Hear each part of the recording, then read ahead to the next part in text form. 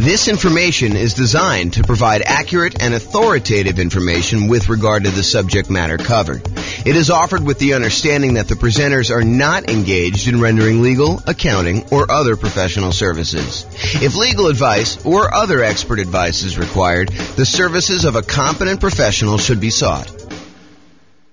Welcome to the Albany Real Estate Investing and Real Estate Financial Planning Podcast. Learn all about investing in real estate in Albany, New York, with a combination of real estate financial planning and modeling with numbers specific to Albany, plus syndicated, more generalized recordings of live and pre-recorded real estate investing classes, not all of them specific to Albany. Be sure to stay tuned after the podcast for a message from our sponsors. Well, good morning and welcome, everyone. This is James Orr, and today we're going to do a class that is very similar to the class we did yesterday.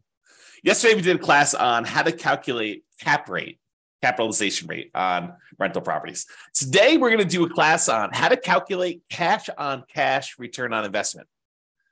And I don't think it's a big secret that I'm not the biggest fan of cap rate. I think the shortcoming with cap rate is that it doesn't take into account the financing associated with the rental property that you're analyzing. It's just a way to determine how much income the property is producing, divided by what the purchase price or the current value is. That's what cap rate is.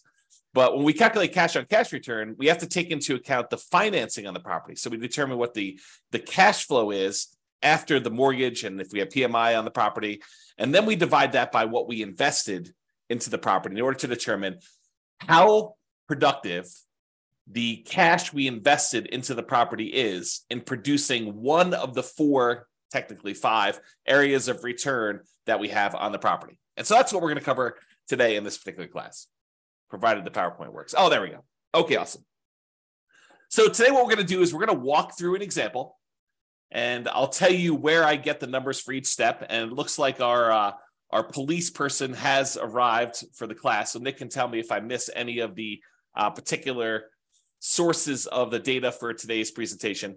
I think yesterday, I don't want to get him in trouble, but I think yesterday he was distracted by trying to do some work during the webinar. Today's Saturday, so shouldn't be as much work. At least that's my guess. You can correct me if I'm wrong on that one. So, all right, so we're going to go through an example. I'll tell you where to get the numbers. Nick can correct me if I'm wrong. And I will start with a brand new spreadsheet I made. I made two of these. I made one for the visual cap rate on rental property calculator. And then now I have a visual cash-on-cash return on investment calculator for rental property as well. All it really does is it takes the calculation and it lays it out visually so that you could see like the relationship of all the different things that go in the calculation.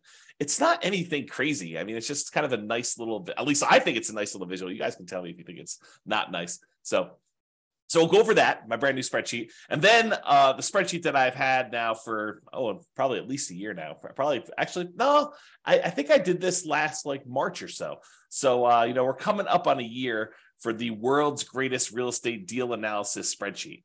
And you can go ahead and download a copy of the world's greatest real estate deal analysis spreadsheet at realestatefinancialplanner.com/spreadsheet. And Layla says, if I become a subscriber, is this a spreadsheet I could get? So the world's greatest real estate deal analysis spreadsheet, as of right now, and by the way, these things, because I'm recording these and people can be listening to them years and years later, right now, the world's greatest real estate deal analysis spreadsheet is completely free. If you go to realestatefinancialplanner.com/spreadsheet, you could download that one. The visual cash-on-cash return on investment calculator for rental property, my thought right now, because it's brand new, is I'm going to post it in the members area for the people on Substack. So that's the thinking on that. So if you want that, you can go download it. But honestly, as you will see, I will use it to show you exactly how the calculation is done.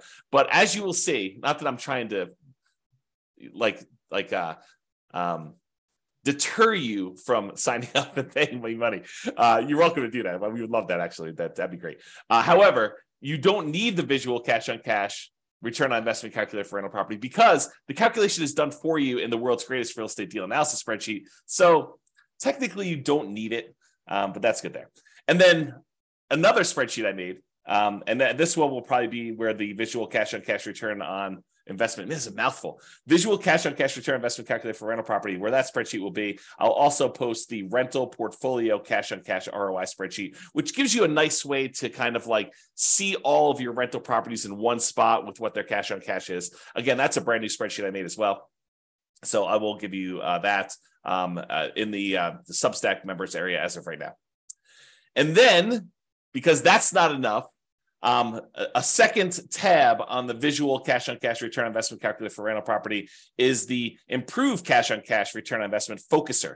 So I'll show you what that means tonight, or this morning tonight. Man, it's already tonight. I just woke up. And so that will be on the second tab of that visual cash-on-cash return investment calculator. So you'll be able to see what parts of the equation formula will make the biggest impact for you if you're trying to improve cash on cash. Because I think that's a challenge for a lot of folks right now, right? We're in a market where prices have gone up quite a bit. Interest rates are up a lot, and rents are sort of lagging. I mean, they're up, but they're not quite up as much as prices and interest rates are. And so therefore, cash flow is not as great as it has been in the last few years. And I've been telling people this for years. I'm like, look, everything's on sale right now. You guys may not think it because prices are up and you're kind of like thinking, oh man, prices are way up and how could it be on sale? It's been on sale because the interest rates were so low and they were going down. Now that interest rates are not that low and they've been going up, everything's not on sale. And so I think that that's frustrating a lot of folks. And it's a lot of what we're focusing on in this market, right? If you've got a property, especially if you've got property where you've owned it for a while and equity has increased quite a bit, and you're thinking to yourself, okay, I've got all this equity, maybe I should re-leverage up, or maybe I should sell this property and redeploy this capital somewhere else, or maybe I should go get like a HELOC or on the investment property and take some of that money and reinvest it. I think the challenge a lot of folks are having is, what am I going to buy with this? I've got this amazing loan on this property. I got a ton of equity. And so the equity is not super productive because, prices are up and equity has increased. And the cash flow on it's not as amazing as it once was, especially when you think about it in return on equity, which I need to do a class on return of equity, but I digress. Third day in a row with the I digress stuff. So anyway, if the problem we're having is that what do you do? Do you redeploy that capital? And tomorrow's class, I just posted it this morning. Tomorrow's class is what does it mean to be financially independent? And I will go over all the different components that could make you financially independent. It's not just one thing. And so we'll go look at those and then you can decide, hey, look, I want to be financially independent using this particular measure, this way of getting there. And so now you can ignore all the other noise out there and decide, I don't need to worry about whatever it is, crypto or fix and flips, or, even buying more rental properties. If that's, not your strategy, I can ignore all those other things and really focus in on this one area because that's the way to be financially independent. And honestly, if you've heard the old story about Warren Buffett and his airline pilot, the airline pilot basically asked Warren Buffett, the secret to being successful. And he told him, make a list of the 20 most important things that you want to accomplish in your life. And so the airline pilot goes, he makes this list of the 20, he says, okay, rank them from 1 to 20, 1 being the most important, 20 being the least important. And then Warren Buffett says, okay, now take number 5, anything below number 5, that list are the things that you must avoid at all costs. Because they are distractions. They are things that seem important, but they're not, because you really need to focus all of your energy on those top 5 and only those top 5. You think that, oh, maybe I'll eventually get to number 6 and I really should be working a little bit on that now, or number 7 or number 11 or number 14. But really, that's the problem. The problem is that you think that those are important when they're really not important because you're never going to get to them. And they're going to distract you from achieving the top 5. And so really, tomorrow, what we're going to go over, not today, this is not today's class, but tomorrow we're going to go over is, focusing in on what is most important for getting you to be financially independent.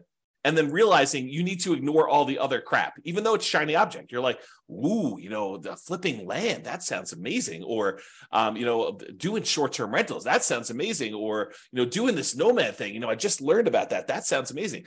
And maybe that is in your top 5. But if it's not in your top 5, you need to be able to say no. And I think tomorrow we'll get some clarity on that. Okay, now that I'm way off topic, today we're going to go over the how to improve on cash return investment with the focuser. And if you want to see more examples of me calculating cash on cash, you're welcome to go to realestatefinancialplanner.com/calculate-cash-on-cash. So calculate cash on cash with dashes instead of spaces. Okay. So this is it. This is the visual cash on cash return on investment calculator for rental property. And all it does is it walks you through visually what is happening in order to get there. And if you were on the call yesterday, the webinar yesterday, you heard me go through this very similar looking thing to do cap rate. Why? Because they're similar, because up to the net operating income calculation, they're identical. You need net operating income in order to calculate cap rate, and you need net operating income in order to calculate cash on cash return. So they look similar enough to there, but once we get to net operating income, we do something different with it for the calculation for cap rate. For cap rate, we divide it by purchase price or the current value of the property. For cash on cash, we're going to subtract out all the mortgage expenses, and then we're going to divide that by the total cost to close, or the total amount we invest in the property, in order to determine it. So that's where we're headed today. A recap for those that didn't watch yesterday's webinar or listen to the podcast or whatever you're doing. All the red inputs on here are what I call primary real estate metrics. They are things that you don't have to calculate them. You get them from somewhere else. For example, rent. You're not calculating rent. You're just getting it. Rent appears. It's what you can get for the property. Or, what your property taxes are. It's not like you need to calculate that. All the blue ones are ones where you calculate. You take, two primary inputs like rent and other income, and that gives you gross potential income as an example. So all the blue ones become these kind of like, they're almost like compound calculations when I think about real estate kind of like metrics, the hierarchy of real estate metrics, like how we get the calculation. The more complicated it is, the more inputs it has, the more likely it is to have errors, and the less you should trust it in a lot of ways, right? And so the further down this line of calculations we go, the more errors we've kind of inserted into the calculation. And so the less certain we should be of that kind of number. And so some of these get really, really complicated. Like when we look at the overall return on investment we have from appreciation and debt pay down and the tax benefits of depreciation and the cash flow on the property. We have all four of those things going in, and all the inputs that go into getting to that point. That number is awesome. We love that number, but it doesn't really have a lot of certainty in it because there's so many assumptions that go into it. You'll see just the assumptions for one of those areas on the cash on cash return investment today. So we're kind of going there.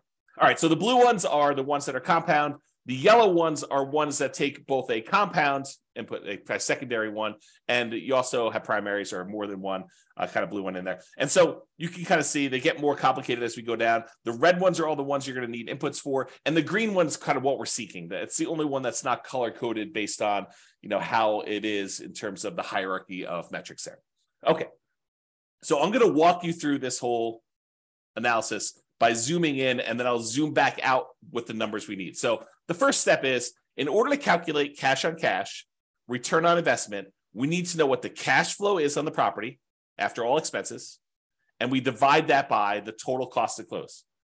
And the total cost to close consists of your down payments, your share of the closing costs as a buyer, anything you need to get into the property, that really should be included in that.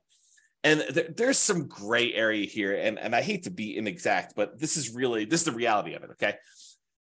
If you have a property that you're buying and it's distressed, and you know that going into it, you're going to need, paint or carpet or to replace a kitchen sink or to put a refrigerator in, does that count as a total cost to close? And it's an interesting question, right? Because do you take into account the stuff you need, the rent-ready costs, for a property to be ready to kind of like rent? And I think for most of you, I think that you should include those, right? Because it truly is how much cash return, the cash flow you're getting on a property, and you had to invest that money in order to get the property to exist. It's like the total amount you needed to invest in the property. So how much cash did you need to bring to the table, including the money that you needed to get it there in order to be able to have this property produce this amount of cash flow? So I do think you probably do include those. And some people would argue, the purists out there would say to me, James, but that's not really technically the cash on cash. Yeah, maybe. I actually think it is. I think that you probably should have, the money you need in order to get the property rent ready in there. Because then people will start saying, well, what about, you're going to need a roof and, 2 years, should you kind of include that in there? I don't know. Now you're getting a little crazy on me. And honestly, this metric is not while it's probably one of the most important metrics when you're analyzing a deal to make sure that you get a property that's not going to really drag you down, like a kind of a, what do they call those? What's the animal that they have around your neck? Is it a mongoose? What is the animal that they have around your neck? I don't know. Anyway, you don't want to have a property that's really going to drag you down with cash flow, right? You want a property that, or if you're going to do it, make sure that you plan for that and set aside enough money to handle any negatives. Albatross. Thanks, Lee. Like, that's awesome. Albatross around your neck. So you don't want one of those. Okay. So I don't know where I was going with this. I think I was talking about this idea of like total cost to close and how much do you include. I think once you get the property, you make the decision to buy it, doing this cash on cash return on investment calculation. I think as soon as you do this, this is going to sound horrible. As soon as you do this calculation, you should abandon it, right? Because that's not the metric we are concerned about moving forward.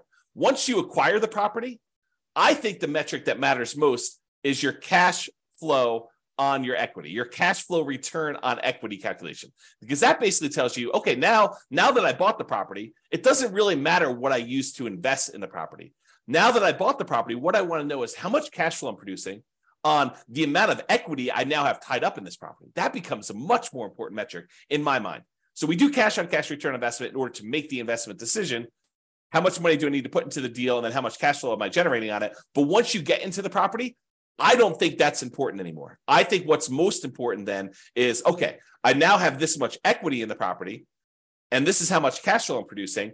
Do I want to stay in the property and continue to get this current return? Or do I want to sell this property, walk away with my net equity, because you have expenses of getting out of there, and then determine if I should reinvest that somewhere else? Because then it becomes a comparison of, should I stick with this, what I have, and the return I'm getting, or should I then sell this property, pay all the expenses on it, or defer some of them?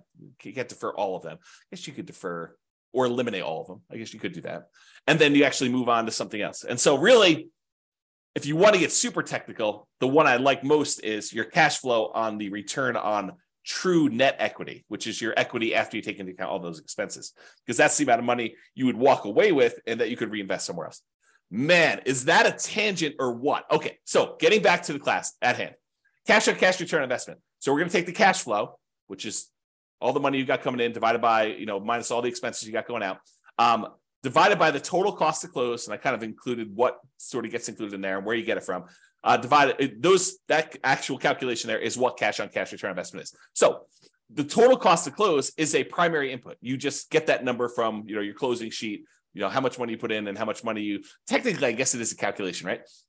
Because if you have the money you had to put up for a down payment, plus the closing costs, plus any expenses you have in there. In fact, why don't I make a note? Because, technically that is right.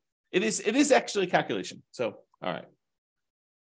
Total cost to close. See, you're seeing this happen in real time. It's not really primary because it gets calculated.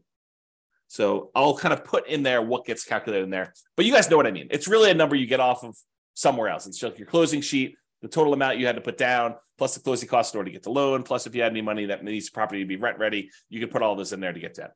Okay. And I won't even go down the rabbit hole. I won't let you guys distract me and talk about reserves here, right? Because technically, you probably should have reserves in order to buy a rental property. I think it would be imprudent for you to go buy a rental property without reserves. And then you got to ask yourself, well, James, should I put my reserves in my total cost to close? Because I really need that money set aside in order to do that. So really the cash on cash return on investment is going to be even lower because you really should have, probably 6 months or 12 months of reserves, depending on what you're keeping it in, which I should do another class on reserves. But there you go. I won't even go there. All right, so stepping back. So we were doing this section before where we talked about cash flow divided by total cost to close gives you cash on cash. Now I'm going to say, well, how do we calculate cash flow, right? What does cash flow, the calculation look like? And really what cash flow is, it's your net operating income, which is the amount of income you have coming in on the property, net of all your operating expenses, which I will show you how to calculate. We're going to zoom back out. But net operating income is basically all the income you have coming in on the property after expenses, except for mortgage expenses, which is where we're getting next. So you take net operating income and you subtract out whatever your mortgage payments are. And by the way, most of the time we do these calculations yearly. So this net operating income is the yearly net operating income, and the mortgage payments are your yearly mortgage payments, and your cash flow is your yearly cash flow. And then your total cost of close is whatever total cost of close is. It's not monthly or anything like that. Okay. So net operating income minus mortgage payments minus private mortgage insurance if you happen to have PMI. So in most cases, if you're buying an investment property, you're not going to have PMI, because most of the time when you buy an investment property, you're going to put 20% down, sometimes 25% down, because the difference in interest rate between a 20 and a 25% down payment is oftentimes enough such that you should probably figure out a way to come up with the extra 5% in order to get the better interest rate. But go do the calculations both ways. Quote it out, to run your world's greatest real estate deal analysis spreadsheet with 20% down and whatever the interest rate your lender gives you there, and then run it again with 25% and see what the difference in cash flow is, because the interest rate is going to be better and you're going to be borrowing less. So usually your cash flow is significantly better when you do 25% down. So a lot of times you'll put 25% down.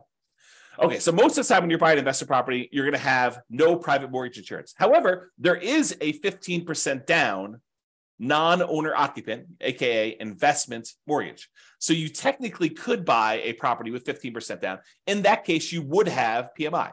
And you could either pay the PMI upfront as a one-time lump sum payment, which starts looking an awful lot like you're getting closer and closer to putting 20% down anyway. So you have to make a decision about that. Or most people would probably look at it in terms of a monthly private mortgage insurance payment, where you could actually get, pay a little bit each month until you get up to 80% loan to value. And then usually that private mortgage insurance payment will drop off and you will not have it anymore and it'll go to zero. Okay. And that's not the only way that you could have private mortgage insurance when you're calculating this cash on cash. Let's say you're doing the nomad real estate investing strategy where you're buying a property as an owner occupant. You're going to live there for at least a year. It's a requirement of the lender that you do that. And then at the end of the year, you're going to convert it to a rental. Well, a lot of times we will run analysis when we buy that property to say, look, I know I can't rent it in year one, unless you're doing like house hacking where you have a roommate with you or something like that, or renting out a duplex or triplex or fourplex. And so you're going to look at it and say, I've got this property now that I'm either able to rent out if you're house hacking, you're doing duplex, triplex, or fourplex, or whatever you're doing. Or a year from now, once the property I've lived in a property for a year, I'm going to convert it to a rental. What would cash flow look like either now or then? And most of the time I tell you just to analyze it now, because it's just simpler. So if you go and do that, and you're putting less than 20% down, you're doing like a 5% down conventional loan, or a 3.5% down FHA loan, or 3% down conventional, or nothing down USDA, or nothing down VA loan, like all of those low down payment options that you could use to buy an owner occupant property that you're moving into. In those cases, except for VA, you'll have PMI. And for those that don't know, I just assumed everyone knows what PMI is.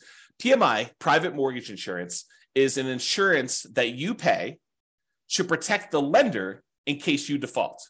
And the way I like to describe it is, imagine for a minute the lender says to you, hey, look, I will loan you money in order to help you buy this house. And you're like, great. And they say, okay, what I'd like you to do though is I want you to have some skin in the game so that if the property value goes down, I'm protected, and that you would lose money first. And you're like, hey, that sounds reasonable to me. You're willing to loan me money in order to buy this house. It sounds reasonable that I have some skin in the game to do that. And so what the lender says is, I'd like you to put down 20% so that if the property value dips and I have to foreclose on you because you stop making payments, that I'll be able to get all of my money back out, all that 80% value back out. And I will feel very, very safe in that position. And you're like, well, that sounds reasonable to me, but what if I wanted to put less down? And the mortgage company says, hey, let me think about that for a minute. Well, I'll tell you what I'm willing to do. If we find a third party, private mortgage insurance company, we find this third party and we say to them, look, the buyer, you, will go ahead and pay them a fee, and they will take the risk on if there's a foreclosure and I am going to end up losing money. So what they will do is they will insure me as the lender for you only putting less down, as if I had put 20% down. Kind of a way to think about it, right? So what basically it does is it protects the lender in case they have to foreclose and they don't get all their money back as if you put 20% down. If you put 20% down, they feel comfortable. But when you don't put 20% down, they don't feel super comfortable. And so they want this third party in the way to protect them in case you default. And so you're paying the third party private mortgage insurance company a fee to protect the lender in case you default. That's what it is. In a lot of cases, not all, FHA doesn't ever go away, but in a lot of cases, the private mortgage insurance payments will go away once you get to 80% loan to value. Once you get to that 20% cushion of equity from the property value going up and you paying down the loan. So That's where you get this from. The mortgage payments, you're going to get those from your mortgage payment statement or your lender. They're going to tell you what your mortgage payments are. The private mortgage insurance number, you're going to get that from your lender. They're going to tell you, hey, look, your PMI payment is going to be either X number of dollars upfront as a one-time payment or monthly in order to, kind of help offset this risk and pay the mortgage insurance premium until you get to, 80% loan to value or 78% loan to value or whatever it is for them. So you're going to get those numbers from there. And then we already covered where to get the total cost to close. So we've got to the point now where we've calculated cash flow from net operating income, which is calculated. We'll show you how to do that here in a second. And then you get private mortgage insurance and your mortgage payments from those sources. All right. Let me take a break. All right. Zooming back out a little bit more. Now we've covered net operating income. We've covered mortgage payments. We covered private mortgage insurance, covered cash flow, total cost to close, and now cash on cash return on investment. Now we're going to step back and say, well, how do you calculate net operating income? Well, net operating income is really the net after expenses of the income you have on a property. So what does that mean? Well, we have this gross operating income. That's the amount of income you have coming in on the property, gross, before expenses. And then you have your operating expenses. So you subtract your operating, and by the way, little, what are they called? The operator symbols. So this is minus. So gross operating income minus operating expenses gives you net operating income. Net operating income minus mortgage payments minus private mortgage insurance, and that equals cash flow. And then cash flow divided by total cost to close gives you your cash on cash return. So there's little operators in there to show you what the calculation is. Okay. So gross operating income minus your operating expenses. So all the operating expenses are, which we're going to cover here in a second, all the things that cost you to operate the property: taxes, insurance, maintenance, property management, things of that nature. So those are all the operating expenses. And the gross operating income is going to be all your rent, stuff like that, which we're going to show you how to calculate here in a second as well. Okay, any questions on that? So these are not inputs for you, right? These are not the red boxes where you need to come up with them. They're calculations, which we're going to calculate here in a second. All right, we've zoomed out again. Let's go calculate what gross operating income is. Well, gross operating income is the gross potential income. Gross potential income is all of the income you could possibly produce if nothing were to go wrong with your particular property. It's like, in a perfect world with no vacancy, how much money could this property produce for me? Okay, we're going to calculate that here in a second. Next step. Minus, so that gross potential income minus how much you've set aside for vacancy. And you say to me, okay, so vacancy, where do I get that number from? Well, vacancy is an estimate of how much we think the property will be vacant in the future. I guess you technically could do it in arrears. If you wanted to calculate what your cash on cash return was over the last year, you could do something like that. But most of the time, it's a forward-looking number, right? We're trying to say, how much will this property be vacant? And if it's a property that's not desirable and you're trying to get like absolute very top of the possible range of rents, might your vacancy be higher? Probably, especially if you wait for your current tenant to move out before you start doing repairs and marketing your property to find your next tenant. However, if you start way early, even before the current tenant is out of the property, you ask your current tenant, 90 days before their lease is about to expire, do you want to renew your lease, or should we start marketing the property in order to find the next tenant? Then you could start marketing the property if they don't tell you within a very short period of time, within a week or so, hey, listen, I do want to renew, or no, I plan on moving out. Then you could start marketing your property, 60 to 90 days before the property becomes vacant. Shouldn't your vacancy be a little bit lower? Even if you start searching for a tenant with higher rent early on, and if you're not getting calls, you're not getting inquiries, you drop the rent a little tiny bit, do it for another few days, see if you're getting calls and inquiries, and then drop it another little bit until finally you're at whatever the fair market rent is, and you're getting a reasonable number of calls and inquiries and applications on your property. And because you're starting 60 to 90 days in advance, taking 3 or 4 or 5 days or a week in order to test the slightly higher rent before you drop it a little bit and then continue testing it to refine it. If you do that as a strategy, won't your vacancy be a lot lower? So if you're using this strategy of starting 69 days in advance, and you're testing your rents, and you're definitely a good salesperson about being able to, talk to people and sell your property and tell them about the pros and cons and the benefits and why they should rent from you and not the other house down the street. If you're good at sales and you're, selling the tenant, and you're also good at marketing the property, you've got really good photos, you got really good description, you got a good process. The property shows well because the current tenant is a high quality tenant that's taking care of the property, and you've done all the maintenance of the property so that it looks good when you're showing it with the tenant there. Like, if all these things are true, then vacancy, I think, should be in that kind of like 3% to 5% range, probably closer to 3%. But if you're kind of like lackadaisical, a little bit reactive in your kind of thing, you're kind of testing high rents, you're thinking, I'd rather have a month of vacancy, but get $50 more a month in rent because that makes sense to me, which it doesn't. But, you're thinking of all these kind of different strategies, then maybe you're kind of like vacancy is going to be 5 to 8%. Or maybe you're hiring a property manager and they're not doing a great job. Maybe that's 5 or 8%, or even higher. I mean, if you have like a really poor quality property and it's in a rough part of town and it's hard to fill, and you're trying to get really top dollar for the rent because that's what you believe you should be doing, you might have higher than that. Or if you have a lot of turnover where you have tenants that are constantly being evicted because you have a low quality tenant pool, and by the way, you'll find better quality tenants by starting earlier. You get planners. You get someone who's like, I don't need a property tomorrow because I'm evicted. I'm living on the street. I need a property tomorrow in order to find this. My lease is going to expire at the end of whatever it is, March, and so that's when I want my property. And so I'm going to start looking in January to find my replacement. That's the type of planning tenant, high quality tenant that you want. Someone who's thinking ahead. Someone who's not like out on the street looking for a property to live in tomorrow. I mean, and that's the type of people you get, or a lot of vacancy where you're waiting for someone to move in if you've got a property that's vacant and you're trying to advertise. Okay.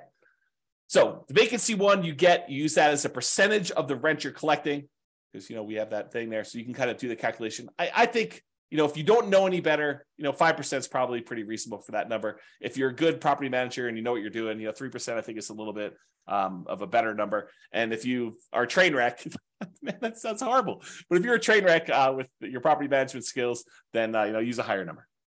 Okay. Am I doing a good job, Nick, with getting these in here? Make sure we got all this stuff. Okay, good. Let me know. All right, so gross potential income, which we'll show you how to calculate. That one's really easy to calculate. And then minus vacancy dollar, that gives you that gross operating income, which we're going to need. Yeah, Nick says I'm doing a good job, so thank you. So you take all that stuff from the gross operating income, we're going to subtract that from the operating expenses. So what are operating expenses? Well, I told you before what they were.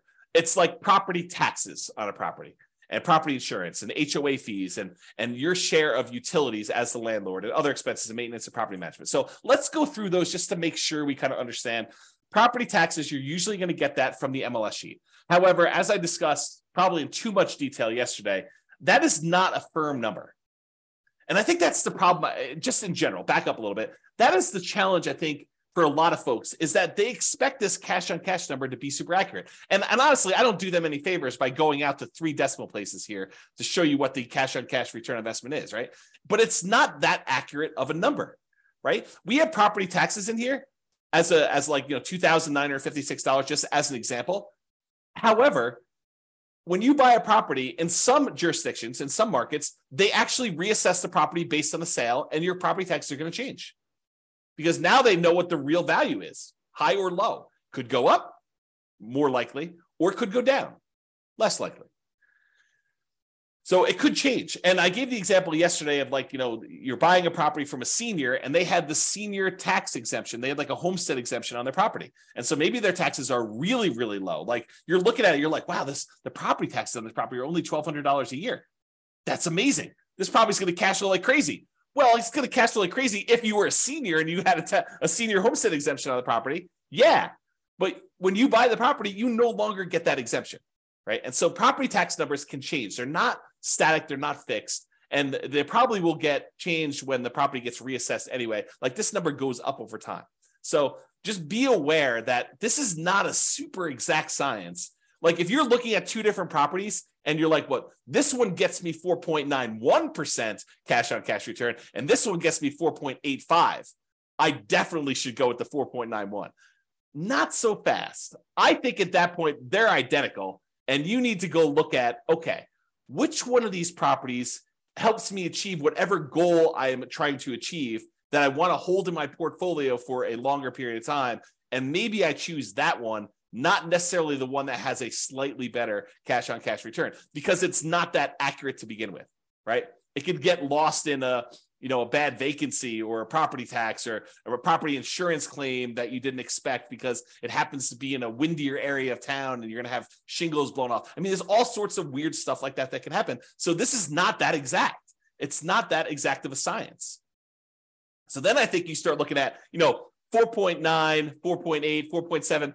They're all really, really close. Now let me think about, okay, of the properties I'm considering, which one do I really want to have in my portfolio? Which one helps me achieve my goal? Which one's most likely to go up in value over a long period of time? Which one is most likely to be easier to rent? Which one is more likely to have people stay there for a long term as a renter in it? Which one am I able to add the most value to? Like all these other considerations. In fact, I probably should do, and let me know if you think I should do this, but I probably should do a class on that. Like, the non-cash on cash calculation considerations when selecting a particular property, right? Like it's all these soft skills, all these sort of speculative, maybe I shouldn't do a class on that because they are like, they're speculative. Like, what do I think is true about the future of this particular property? It's like all those gut feeling ones, all the kind of blink things. If you remember Malcolm Gladwell's book, Blink, about making decisions on stuff, right? Like how you kind of think about those. So I don't know. We'll have to go into that in detail, but so you know where to get property taxes from, and you know why it's not always 100% accurate. Similarly with property insurance, I think when you start your search to buy a replacement property, you call your insurance agent on a property really early on property, and you say, look, this is pretty typical for the properties I'm looking at. What would property insurance be on a property? If you have other properties, you don't even need to do this because but what would property insurance be on a property that I'm buying that's, about a X dollar property with, 4 bedrooms or this marketplace and this kind of thing. And they'll say, insurance on that would be $1,600 a year, whatever number they give you. Then if you're going to go look at a property that's a little bit more expensive than the one you got your initial quote from, maybe you bump up insurance by, 5%, 10%. If it's a little bit cheaper, maybe you bump it down by a little bit there. But you're not calling your insurance, at least I don't think you should. I think this is borderline harassment. You're not calling your property insurance company every time you're analyzing a brand new deal. You get 6 new properties in the morning, you have your insurance agent on the phone running insurance quotes on 6 properties. Sounds like overkill, right? You're going to use a rough number to do your calculation. Maybe when you go out to the property, you're like, oh, this one does look interesting. I think I would like to make an offer on this. At that point, you probably could call your insurance agent and get an updated quote from them. Or maybe you wait for your offer to get accepted. If you're going to do an offer that doesn't have a high probability of getting accepted, maybe you wait until after it gets accepted and you're in your due diligence period, provided you keep your due diligence deadline, your ability to object if insurance is unreasonable or you're unable to get it. If you don't have that deadline and the ability to terminate, maybe you do call them beforehand and make sure, double check. But that's the idea. And so insurance, you're going to have these kind of rough numbers in place while you're doing your calculations, and then you'll firm them up later as we go. Okay. HOA fees, you're going to usually get that from your real estate agent or find out what HOAs they're in and then call the HOA companies if you're doing this yourself. Landlord paid utilities. This is not like the utilities that are for the property that the tenant is paying. So normally in a lot of markets, that's going to be electricity and water and sewer and gas, whatever the heating source is that they're going to use for the property. A lot of times the tenant is going to be paying those. The landlord paid utilities are the utilities that are exclusive for the landlord to pay. For example, that I like to use all the time is you have a fourplex. There's a common area like a foyer where when you walk in, it's kind of lit. It's got 4 doors going to the 4 different units. And that central area is its own utilities that the landlord is responsible for paying. That would be an example of an expense you put here because that's something you as a landlord are paying. The other tenants are paying for their own individual units, okay? Other expenses, snow removal, cleanup around a property, landscaping that you kind of have to do, to kind of maintain it, especially if it's multifamily. Things like that are usually covered in other expenses. There's probably other examples in there, but that's kind of like the catch-all for all the other things you have there. And then maintenance on the property, you're going to set aside a certain amount of money. I mean, you know that things are going to wear out over time. You need to budget for those. I probably need to do an updated class on capital expenses and maintenance and kind of walk through those again. If you have access to the old one, you can go watch that. There's some really good stuff in there about like what's maintenance, what's capital expenses, and what's normal. And I made some like really crazy, like, this spreadsheet's kind of cool, but I made some ridiculously cool spreadsheets for doing capital expenses and maintenance and kind of budgeting those. And in fact, I should make a note. That's something I should talk about when I talk about when you should sell. All right, made a note for myself. Thank you. All right, cool. So those are the maintenance things. You should definitely have a maintenance number. So typically what it is, it's a percentage. You can really do the full calculation and say, look, these are the components and this is how frequently and this is how old they are. And you could do the calculation. That's what one of the spreadsheets does. Or you could say, look, I'm going to set aside whatever, to 8%, 10%, 12%, 15% of the rents coming in to set aside for maintenance on the property. And again, that's forward-looking. That's an estimate. Is it possible you could have a tenant stay in a property for 12 years and you not have to replace carpets for 12 years? Yep, definitely possible. Is it possible that you could have 3 tenants in 3 years, just no fault of your own, just, the tenant moves in, they get a job offer in another state, they move out. Another tenant moves in, they decide to fall in love and get married and they move out. Another tenant moves in, they only going to be there for a year and then they move out at the end of the year. And then after 3 relatively hard turns from 3 hard tenants, you have to replace carpet. Is that possible? Sure. But you're kind of estimating moving forward. All right. And then finally, property management. If you're going to do property management yourself, a lot of times you'll use 0 here. If you're going to do property management yourself, some people will put, some of their hard costs of doing property management. I think fewer people, but some would probably put in, a nominal fee for what their hours are worth doing that. And then of course, if you're hiring a professional property management company, you would actually put in what your cost is to have them do the work for you there. Okay. No questions, I assume.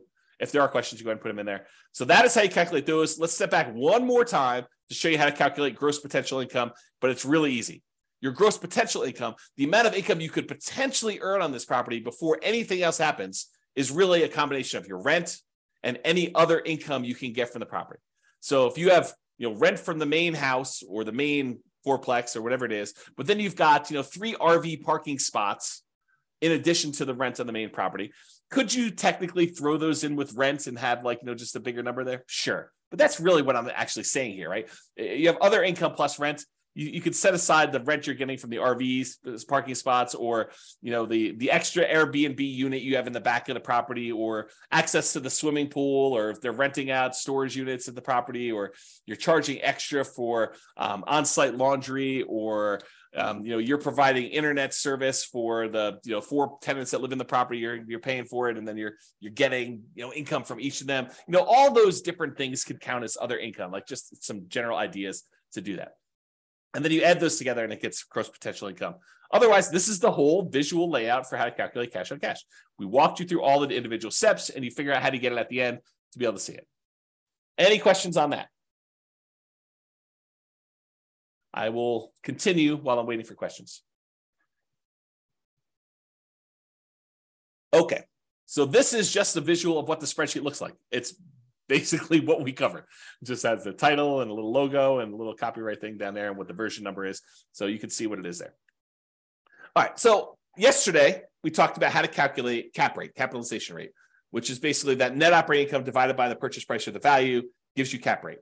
Today, we talked about cash on cash. And so you can see that all the calculations are identical getting up to this net operating income box. These are identical getting up to here. It's from here and what we do with net operating income that differs. In one case, cash on cash, we subtract out the mortgage payments and the private mortgage insurance, and we divide that sum by the total cost to close in order to get cash on cash. With the cap rate one, we took that net operating income, we divided by purchase price, we just got cap rate.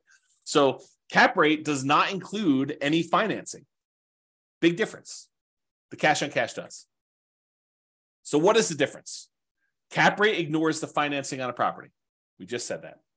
It's the cash on cash return on investment if the property had no mortgage. Cap rate is cash on cash if the property had no mortgage. And I'll show you how I get there on the next slide.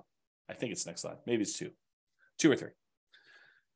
Cap rate is often used when we want to compare multifamily properties. You have a 12 unit and a 17 unit, and you want to figure out which one is going to be better.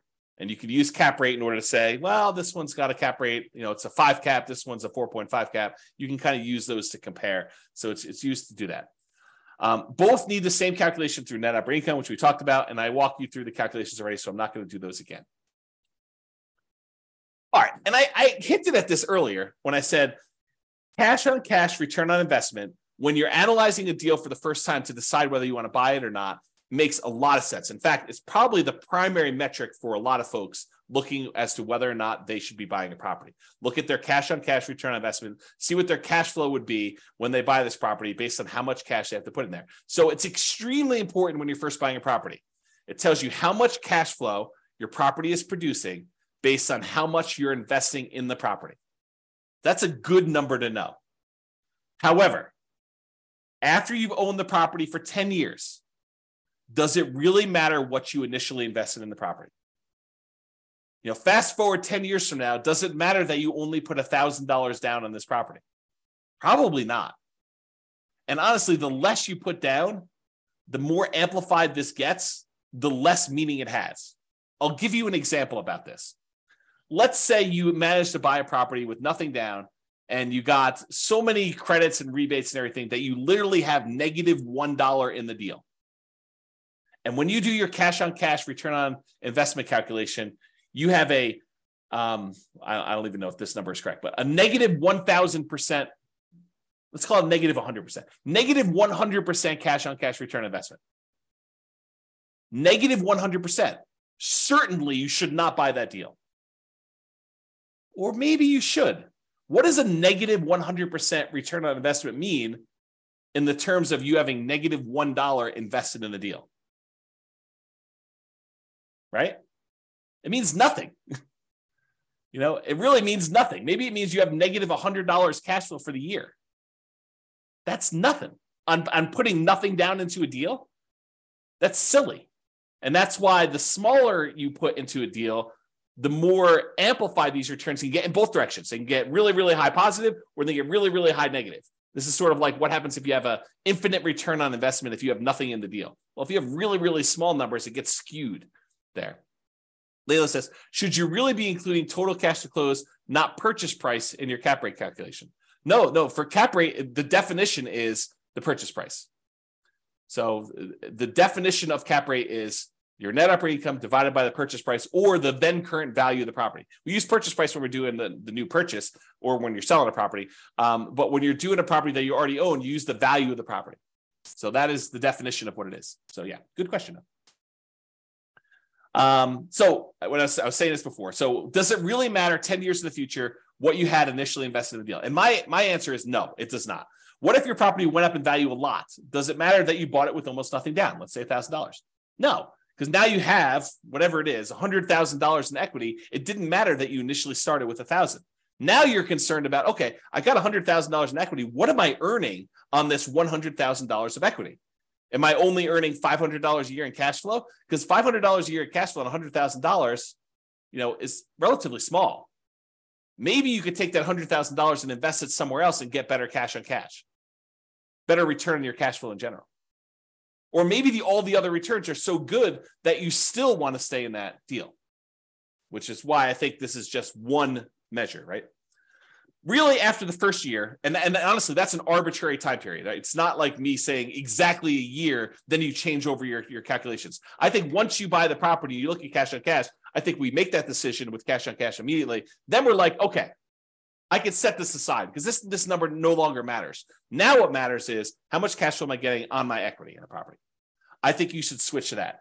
Cash flow divided by your equity in the property, AKA cash flow return on equity. And I know I need to do a whole class on that. So it's coming. So that will tell you how much cash flow the equity you have in your property is producing. A slight variation of this becomes extremely important when you're considering what to do with the property you've owned, whether you should sell the property, whether you should refi it, whether you should add debt with a second mortgage or keep it as is. The variation I'm talking about is your return on true net equity.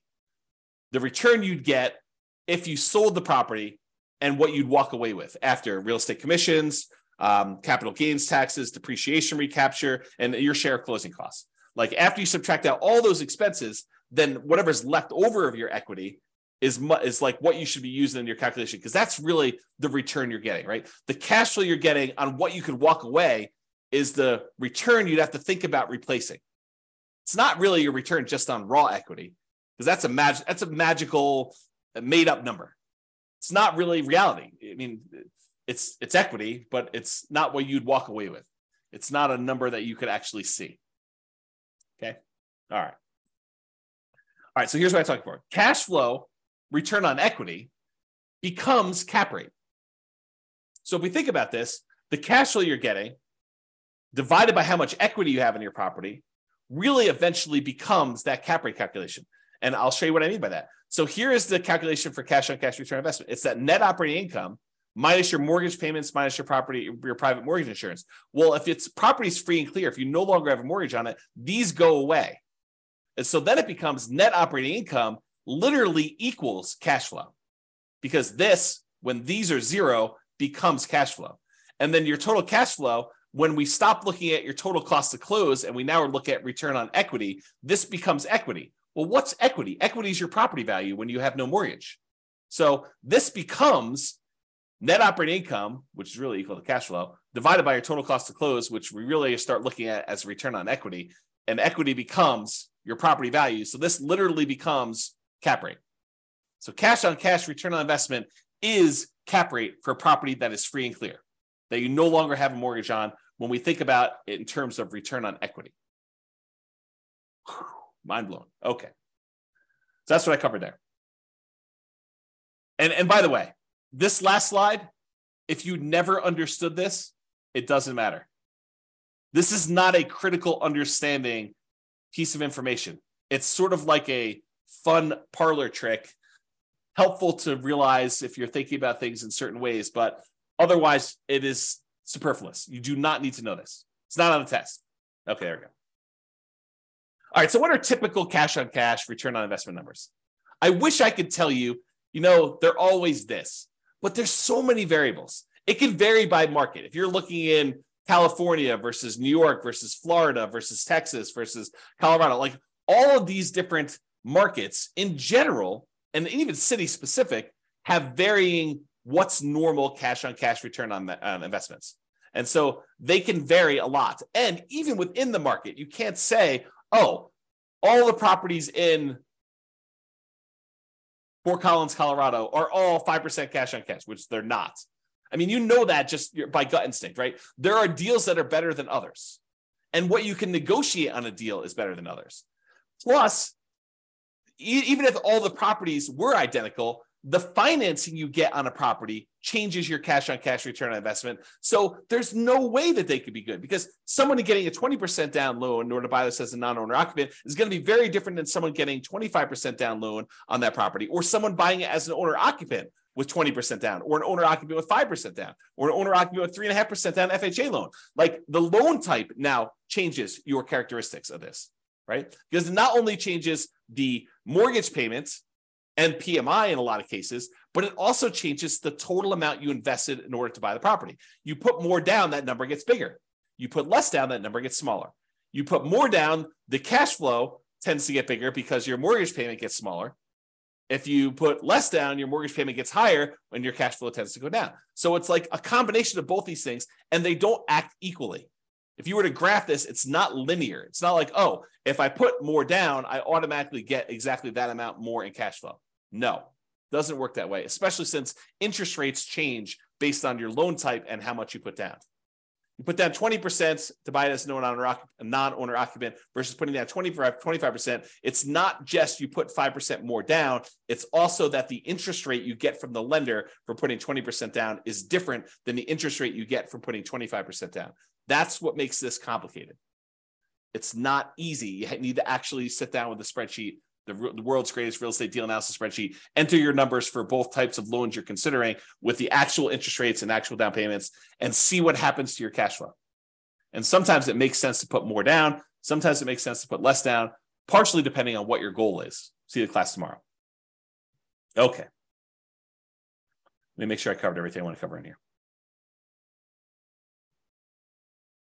Yeah. And the thing I pointed out before, putting less down tends to amplify your cash on cash return, tends to make it bigger because that amount you put down is in the denominator, total cost to close. So that as that number gets smaller, it tends to amplify, it tends to make whatever your return is bigger. If it's positive, it gets bigger positive in general. If it's negative, it tends to get bigger negative. So when you're doing Nomad and you're putting very small amounts down, you can have these really abnormally high cash on cash returns and these abnormally low cash on cash returns, negative, okay? In general, nicer, high demand properties tend to have lower cash on cash return on investment numbers. If you want to go buy pretty properties that you feel really good about, and you're like, I like this property, it's really, really nice. In general, those tend to have lower cash on cash return investment numbers. Usually the properties that have better net operating income, better cash flow on them are the properties that are rougher, less nice. They're ones that they have some type of economic or location challenge or structural or conditional challenge on them. Those are the ones you tend to get better cash flow. This is like the classic slumlord kind of metaphor or kind of terminology, right? You tend to associate the people that have these cash flowing properties as these slumlords because the properties tend to be run down. You tend to kind of like forego some maintenance to improve their cash flow by having that lower maintenance number. And they kind of like live on the fringe trying to get these higher cash flows on that. Or these nicer high demand properties tend to be lower. There's some exceptions to this, right? You do nicer properties that are Airbnbs, maybe you can have enough income where those become nicer. So like a short-term rental, vacation rental sort of strategy could help you overcome that. But with traditional long-term buy and hold properties, that's the general rule of thumb. All right. So have I carefully avoided telling you what a typical cash on cash return on investment number is by explaining to you how much they can vary market to market and within the markets and based on the financing you're getting and like all those different things? Can you see how I narrowly avoided having to give you a number because they are all over the place? All right. I want to make sure. All right. So this is a new spreadsheet. Yeah, too many variables. Exactly. You need to run the numbers and the more deals you run, Layla, if you go analyze, 50 deals from the MLS and you start getting a feel for what it is, what a good cash on cash return on investment would be in your marketplace with the type of financing that you're looking to do. Then you start seeing a range. You're like, oh, this one's, 2%, this one's 3%, this one's 3.5%, this one's 1%. And then you get the feel for like what the range is. And then when you find one that is, near the top 20% of your range, and it hits all of your other goal requirements and kind of restrictions there, and kind of like your selection criteria, then you could say, well, this seems like a pretty good deal. It's not necessarily the highest cash on cash return investment. It's high, but it also has these other things going for it. So I think that's how you make your decisions. All right, rental portfolio, cash on cash return investment. So this just walks you through the calculations. You enter in your different properties here. You enter in your net operating income, mortgage payments, private mortgage insurance. I think it calculates cash flow for you. You put in your total cost to close, and it will calculate cash on cash return investment. So it'll do this, and then it summarizes what your average is for each one of these fields, each one of these columns, and your total. So that spreadsheet is also brand new.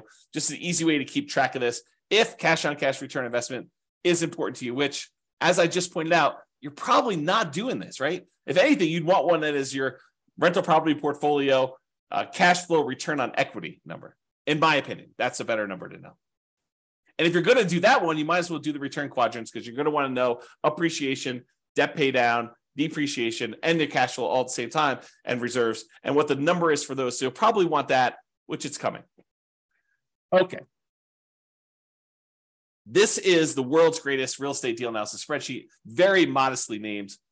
It's my humility showing through and the naming of this particular spreadsheet that I made. But you can download a copy, realestatefinancialplanner.com/spreadsheet. And this is where your cash on cash return on investment is shown. In this case, it's the green little bars. It shows you what it is. It has the little numbers telling you what it is in year 1, 2, 3, 4, 5. Again, I don't think that's a good number to look at past year 1, but I do show it to you. And then cap rate for the first 5 years shows you those two in case you are a cap rate person. Because really the world is divided into people that are like, I'm more of a cap rate guy or gal, or I'm more of a cash on cash guy or gal. And so you can look at those kind of as two different worlds. And so whatever you want, it's there. And so you enter in all the numbers, like all the inputs, all the red boxes are just over here for analyzing the deal. And once you enter all this in, all these charts update. It's the one I'm highlighting is because there's a class on how to calculate cash on cash. is this one right here, which is where the number is. Otherwise, you do these numbers and all these other metrics charts get updated. All right. Any questions on that? Sweet. And then if you want to see what this number is over time, you can go look at this number, through year 40. This is just on the overrides tab of the same spreadsheet. So this is part of the world's greatest real estate deal analysis spreadsheet. It's a mouthful too. And then on the bottom, there's an overrides tab for a different sheet. And then it shows you this as part of a lot of other calculations. It shows you all the intermediate steps, but it also shows you these. And I've highlighted them with color to make it a little easier to find. All right. So this is the return quadrants. And it shows you the 5 areas of return you have when you buy rental properties. Appreciation, tendency for property values to increase over time. Cash flow, which is what we're talking about. We talk about cash on cash return on investment. Debt pay down, how much of the loan you're paying down over the next year. Tax benefits, your depreciation benefits on the property by owning a rental property. And then the amount of return you're earning on the reserves you've set aside in order to own the property. And then the total of all 5 of those. Okay, so it shows you what those are. What I want to point out is this cash flow one, that is cash on cash return on investment when you're buying the property. So typically cash on cash return on investment is represented here for the return on investment quadrant. So when you're looking at it for year 1, this is a really important number to look at for your number. And that is literally cash on cash return. That's the calculation we did today. Okay. All right. Improving cash on cash return on investment. I did not expect this class to go this long. It's all the tangents I'm going off on. So I expect to be done around this point, but I've only got 3 more slides left to go. And one of them is like a final, just kind of like contact information. So improving cash on cash return on investment. If you want to methodically go through each one of these red input boxes and think about how can I improve this? How can I increase it? How can I decrease it? If it's an expense, you want to decrease it. If it's an income source, you want to increase it. But how can I improve on each one of these boxes? What could I do? Well, that's pretty much what I did in the class on how to improve cash flow.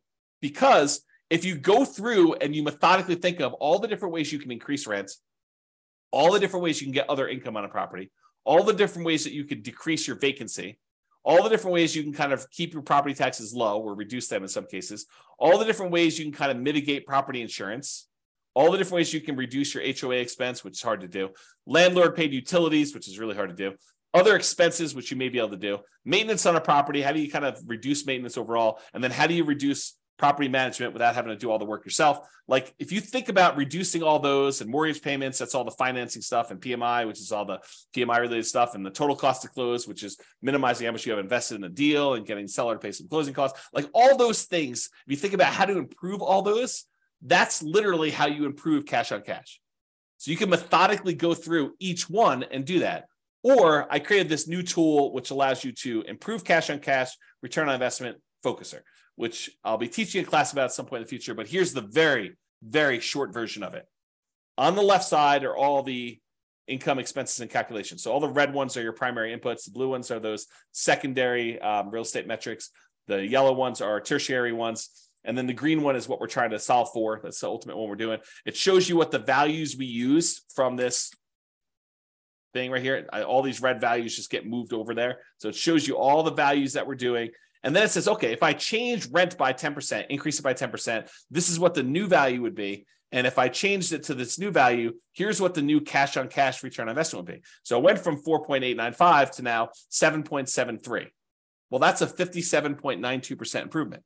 So that would be a good one to focus on if you were trying to improve your cash on cash. But it shows you if you only improve other income by this amount, then it only improves it by 1.39%. If you improve this other one by 10%, you reduce your operating expenses, it improves your cash on cash return on investment by 14.33. So you could see the ones that make the biggest difference, which ones you should focus on to improve your cash on cash return on investment. And you can play with these numbers. You could change it and say, look, if this only went up by 5% or 1%, or what if this went down and this one did, and it only does one variable. So this only calculates what happens if rent changes. It doesn't do rent and other income and property taxes and does a calculation. It's only a single one to focus on. Okay. This is the second page of the visual cash on cash return on investment rental property calculator. So it's the second tab. That's where you'll find it. All right, additional examples. Last slide. If you want to see me kind of walk through these calculations again for basically any property that we model, you can go ahead and go to realestatefinancialplanner.com/calculate cash on cash. It has dashes in there. And any of the models you go to, if you go to the models page, Real Estate Financial Planner /model, realestatefinancialplanner.com/model. And if you pick a particular model, like doing Nomad or put 20% down or whatever, and then you go to copy it, it'll list the properties that it has in there. And below the property, it'll say, walk me through the cash on cash, or walk me through cap rate, or walk me through net operating income. So you can see me with software walk you through this analysis. And I explain to you what the steps are and where we got those numbers from and everything else. So if you want to see those, that's how you can do that. And that's only 3 minutes over is the end of presentation. Any final questions? You guys are very welcome. Wow, people are saying thank you without even me saying it. So you are very, very welcome for that. Hopefully that was super helpful for you guys with walking through cash on cash and how to get it done and why you probably don't need to manually calculate it. Just use the spreadsheet to do it. But hopefully that'll be helpful. And I hope some of the tangents, like there's always this debate over, do I go off on tangents and give you the extra information that maybe wasn't on the slide, but it reminds me, it's like, oh, well, I need to tell you about this. And so let me go share with you this sort of insight on some other stuff. Yeah. So people love the extra stuff. That's awesome. Okay, cool. Yep. Yeah. Everyone likes the tangents. Everybody likes the tangents. So that's it, folks. Thank you for coming. Show up live. I'll try to get the recording, provided the recording goes through. Try to get the recording up for those that have access to it. Enjoy your weekend. I will talk to you all soon. And I am doing a class tomorrow. So if you want to log in for that, that'd be awesome. Bye-bye for now. With home prices up, mortgage interest rates up, and rents up, but not quite enough to counteract the higher prices and interest rates. Cash flow on rental properties in Albany is harder than ever. Book a call with the Real Estate Financial Planner to apply our proprietary 88 strategies to improve cash flow on your rentals. See the show notes for a link to schedule your call and improve your cash flow today. If you're a real estate agent, lender, or professional in Albany that wants to help our real estate investor listeners, consider reaching out to learn about collaboration opportunities with this podcast. We'd love to add more value to our listeners by having you assist our investors buy, sell, and finance their real estate investments. See the show notes to schedule a call to discuss collaboration opportunities.